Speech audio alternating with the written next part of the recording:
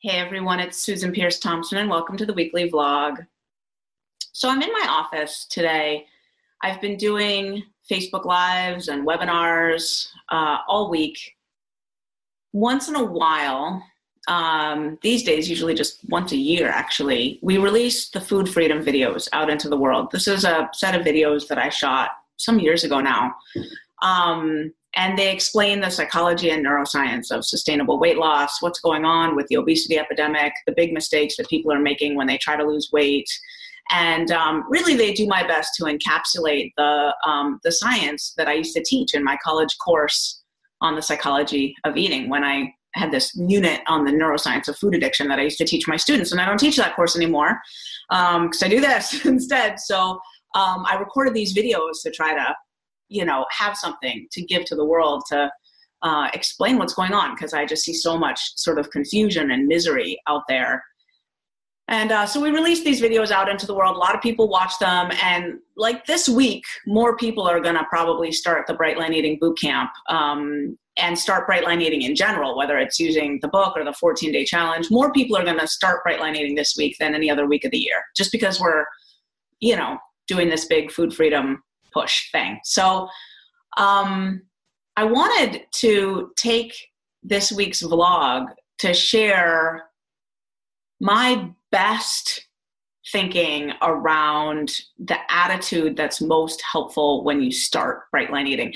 Not just the attitude, but the specific strategies that emerge from that attitude, okay? A few weeks ago, it wasn't that long ago, 2 weeks ago maybe, I was on the accountability call in the morning with my Bright Lifers. So we hop on the phone at 8 a.m. Eastern, and people who can't be there live listen to the recording if they want to. And I was coaching this woman, and she had a list of questions. They were really good questions too. And one of them, it was like question number 6 or something, was like, Susan, I've been doing this for a year and I don't really feel like I'm doing it right. I think I'm missing the surrender piece. Can you explain to me what surrender is? Like, what does it feel like? How would I know if I'm surrendered? What am I striving for? Ooh, and it made me think, to come up with an answer for that. And I like the answer I came up with. So I want to share it with you because to me, the attitude of surrender is the most helpful frame of mind to start Bright Line Eating with. Like, that's the key, is to go into this with an attitude of surrender. Now, to some people, surrender is a spiritual thing. To some people, it's a practical thing. To some people, it's a mystical thing. Like, what is that? And I don't get it, right? It's a mystery. So I want to use a couple of different analogies. One that I shared with her, and one that I made up on the spot, and one that I've thought of for a long time now, that I maybe even talked about in some other vlog. But I want to share these two analogies and then sort of break down the strategies that sort of fall out of thinking about surrender in that way. Because what I notice is that people who start the Bright Line Eating Bootcamp really surrendered tend to do really well. And people who struggle down the line usually come around to realizing that the issue is that they're not surrendered. And then they kind of double back and say, all right, what is this surrender thing? And how do I make it work for me? How do I get there? How do I get to the surrender piece? Okay. So the first analogy is one I've been using for a long time, and it has to do with American football. So I was raised on American football. I was raised in San Francisco. And if you sort of figure out how old I am and the fact that I was raised in San Francisco, it makes sense that I'm an American football fan because, the San Francisco 49ers were pretty darn good when I was a kid. They were dominant. And, they won the Super Bowl in 1982 when I was 8 years old. They won the Super Bowl again in 1985 when I was 11 years old, and 1989 and 1990 when I was 14 and 15 years old. And then they won it again in 1995 when I was 21. So, and they were pretty much in the playoffs and or the championships, the NFC championships, pretty much every year in between there. So they were winning their division just about every year. Now, you don't have to know anything about American football to get this. If you do know a little bit, it will help, but it's not necessary. So if you're not a sports person, that's fine. And if you live in a country other than America, you probably know that American football is not played with the feet. It's a really bad name for it. It's not soccer, what we call soccer. It's more like your rugby, except it's the boring version where they stop all the time to set up again. You know, it's not continuous play. So anyway, when I lived in Australia, I came to know that our football is sort of, anyway, not viewed the same way around the world. Okay. So in American football, there's the quarterback, right? And the quarterback gets the ball. And it gets hiked to him. It's always a him, right? Gets hiked to him. And then he steps back a few feet. And then it's his job to decide what to do with it, right? And there's a bunch of guys up there in a line trying to run up and tackle him. But his guys are protecting him from that. Like they're called the linemen. And they're there sort of matched up one-on-one, trying to like keep those guys back, right? And if they do a good job, they create what's called a pocket for the quarterback. The quarterback steps back and he's protected. His linemen are up there doing their job and staving off the onslaught. And Joe Montana used to drop back into the pocket and look like he had all day. Like he'd just be looking around, am I going to throw it to that guy? He would just wait for his runners, right, his wide receivers to run out. Jerry Rice was among them. Gosh, I loved those days. Oh, I miss Joe Montana and Jerry Rice. So Jerry Rice would be running back, so would all the other wide receivers, and Joe Montana would just stand there and just look like, And eventually, he'd throw the ball somewhere, right? So this notion of being protected in the pocket, like letting your linemen, letting those guys protect you and not scrambling around. So the alternative to being protected in the pocket is like if one of those guys breaks free and starts to run at you, then you got to run away. And you're like, now it's called scrambling. Like he's just like, you know, and now he's like running and he's like trying to throw the ball off an awkward foot and, you know, maybe getting tackled, maybe getting sacked. And it's a whole different feeling when the quarterback is scrambling, right? Not protected, not safe. Like now it's time to react, not just easy does it, right? So this feeling of being in the pocket and having all day is like, that's the feeling of surrender. It's sort of like I'm protected. I don't need to react. I'm going through my day. And yeah, the food fray is out there. Maybe I'm serving food to my kids that I don't eat. Maybe, you know, a colleague at work has brought in stuff for the break room that's not my food. But I'm protected and safe because I got this Brightline Eating program that's like my linemen. The Brightline Eating program is protecting me, and I don't have to freak out about any of it. Like I just step back,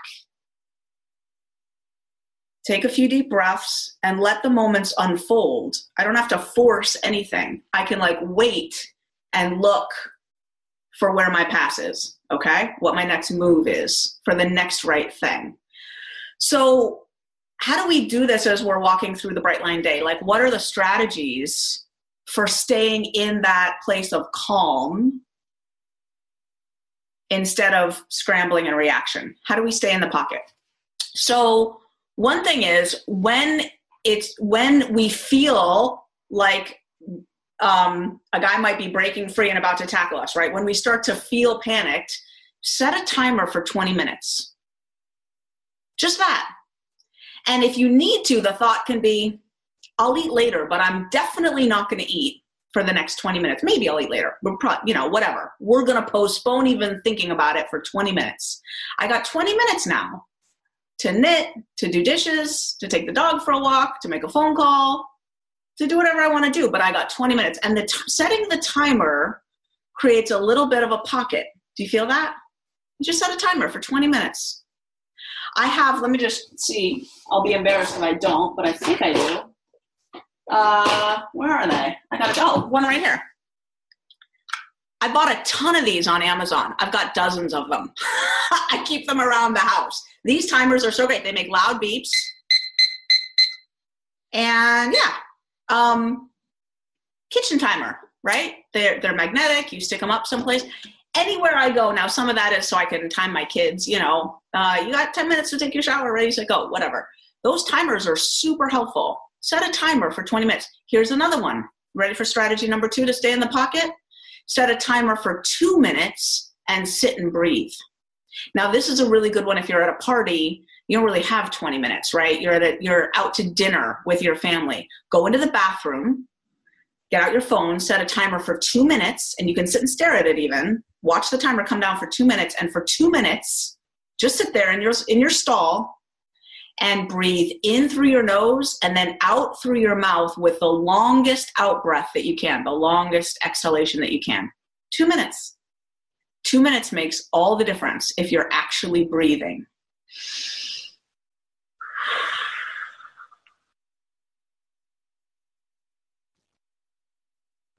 For 2 minutes. You feel that create a pocket? A little pocket of safety? Yeah. Another strategy, and you learn this in the boot camp, is to create an emergency action plan and actually have it pinned up on the fridge, in your phone as a list or a note, on a piece of paper in your pocket, in your wallet, whatever. And an emergency action plan is a list of things that you're going to do if you feel scrambly. If you're not in the pocket, you're scrambling and you're like frantic, right? An emergency action plan creates that pocket. So it could be a list of set a timer for 20 minutes, set a timer for 2 minutes to breathe, text my friend Jan, who's doing Bright Line Eating, whatever, some kind of buddy that you have, some kind of friend in the boot camp, there's a buddy list and so forth. It could be, I'm going to go for a walk. I'm going to take a bubble bath. It's an emergency action plan is a list of things that you're going to do. Social support is great on there. The breathing, the meditation thing is great on there because there are certain things, making a gratitude list. There's certain things that research shows replenish your willpower. So you want to have those on your emergency action plan. It's just a list of things you do, right? So that's the first analogy and sort of the strategies that fall out of that one. The next one is this other analogy. Now, this is the one that I said to my Bright Lifer on the accountability call a couple weeks ago. She said, what's the feeling of surrender? And I said, all right. Having a brain that lands you in Bright Line Eating, whether because of a weight issue or a food obsession issue or a health issue or maybe all three, is a little bit like waking up in the hospital strapped to a gurney. Like, let's face it, you didn't choose to be here. Like, it was not your best plan to develop a weight problem, a health problem, a food problem, whatever kind of problem you've got, and struggle for years to solve it, and then have to wind up in some program where you're being told to not eat sugar and flour with a bright line, like a clear no tolerance policy, right? That was not your plan, I'm wagering, right? And even though it kind of happened gradually, like the moment of realizing, oh my gosh, I think I need a solution that's as potent as Bright Line Eating is a little bit like, and surrendering to it and actually doing it, like actually signing up for it. If you're one of the people that's signing up for the Bright Line Eating Bootcamp this week, it's a little bit like waking up in the hospital on a gurney. Like, oh my gosh, it's come to this, right? And I don't really know what's coming next. I'm not in control of the next leg of the journey, right? I'm signing up for this program and I'm kind of going to do what it tells me to do. So it's like waking up in the hospital on a gurney. So imagine you're strapped down at the neck, at the wrists, and at the ankles. You're strapped to a stretcher and they're wheeling you down the hall and you're coming to consciousness right now. Imagine that. In that situation, there's kind of two approaches that you can take. You can try to have a say, like you can try to ask them where you're going, say, hey, and try to direct the flow of traffic or, say, hey, where's my family? Do they know, where are you taking me? Am I going into surgery? Like really be vocal, strain against the restraints, start to feel bruises developing and cuts developing. Or you can relax and kind of go, well, all right, I guess they're taking me where I need to go. And maybe I'll trust that they got it covered, Maybe I'll relax so I don't hurt myself and I just relax into these restraints and just go, okay, this situation will actually go better if I don't weigh in. Like if I just let it happen for a little bit here. I'll just trust. I'll trust that they got it covered. Because really, what am I going to do, right? I'm strapped to a gurney in a hospital. I'll let them handle it for now. At some point in the future, I can figure out what's going on, and I will, and I'll weigh in and whatever, but now's not the time. Right now, this will go better if I just relax and just trust the restraints that I'm under. That's kind of the feeling, that feeling of, do you feel that there's some kind of relief and safety in just trusting in that situation? Like, they got it covered. They do. It'll all come clear in a little bit.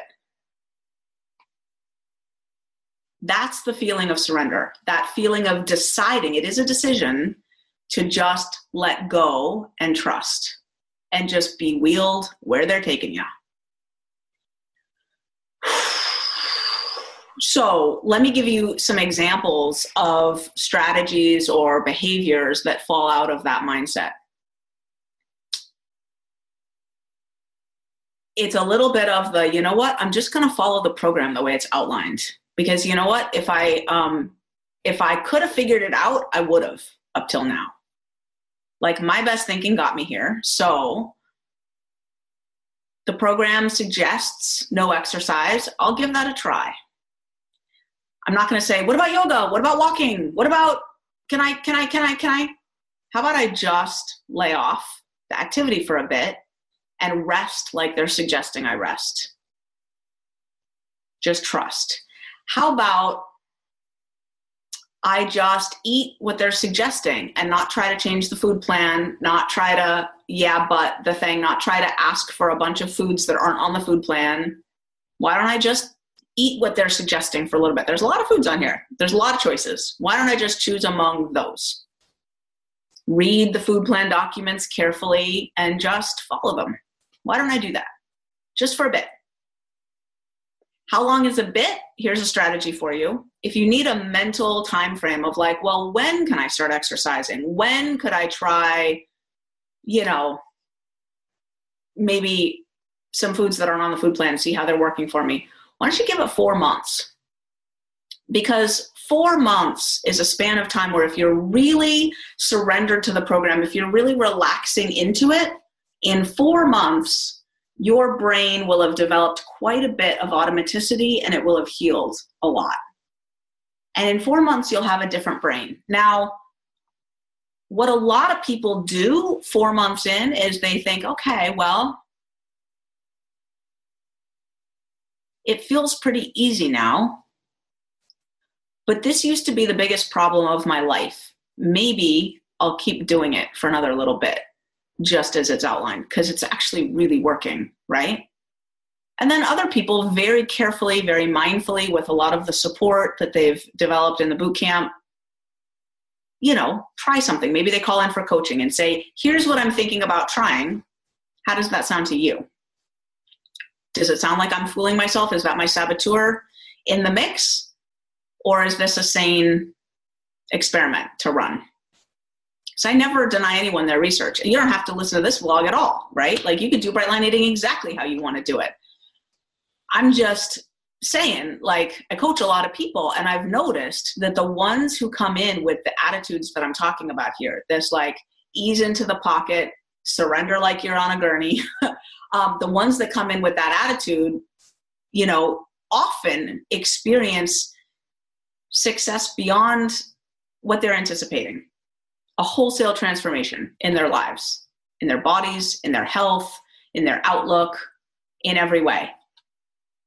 Now, one thing that you haven't heard me say is that the attitude of surrender or the experience of surrender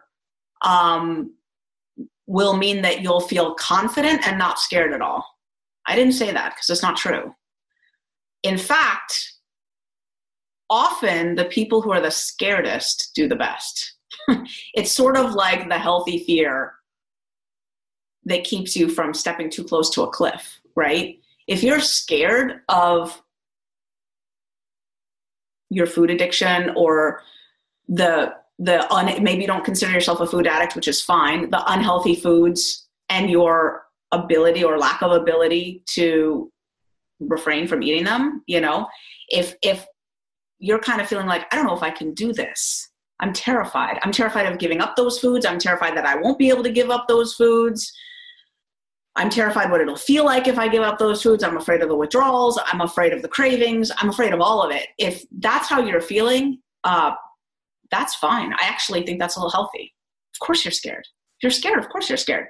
Maybe there's a little bit of excitement in there too. That's awesome. Maybe you're so excited that you're not even feeling the fear. That's cool. I'm not saying you have to feel scared, but I just want to point out that you can be surrendered and scared at the same time. Totally. And some amount of fear is completely like rational, of course, right? Like you failed at this particular thing, this weight loss game, your whole life. Trying again would be terrifying. Should be terrifying. It's fine. So I guess I want to wrap up this vlog by just saying, welcome. I know there's just a huge, huge crop of new people discovering Bright Line Eating for the first time this week, last week. I've been having a ball doing all these Facebook Lives and webinars, and you can click down below if you're watching this vlog in a timely fashion, like right as it's being released. We'll have a button down below where you can, check out whatever's live right now. If you're watching this vlog in the future, that ship will have sailed, which is fine. You can go to the website, brightlineeating.com. Maybe you're already there and click the Get Started page. But right now, in time, I've got webinars happening. Registration is open for the boot camp. It's super exciting. Mostly I just want to say welcome. Welcome. We think of things differently around here. We do things differently around here. And it's working for a lot of us. We are helping people get into right-sized bodies like no other program in the history of the world. We have data to back that up. That's not, I know that sounds like a very huge statement to make. I don't make it lightly. But don't take my word for it. Try it. See if it works for you, right? It doesn't work for everybody, but it's working for a lot of people.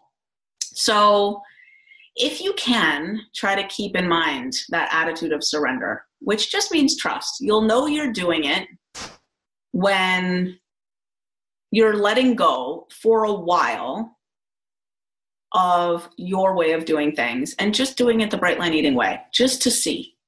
Maybe it'll work. Maybe it will. And that's the weekly vlog. I'll see you next week.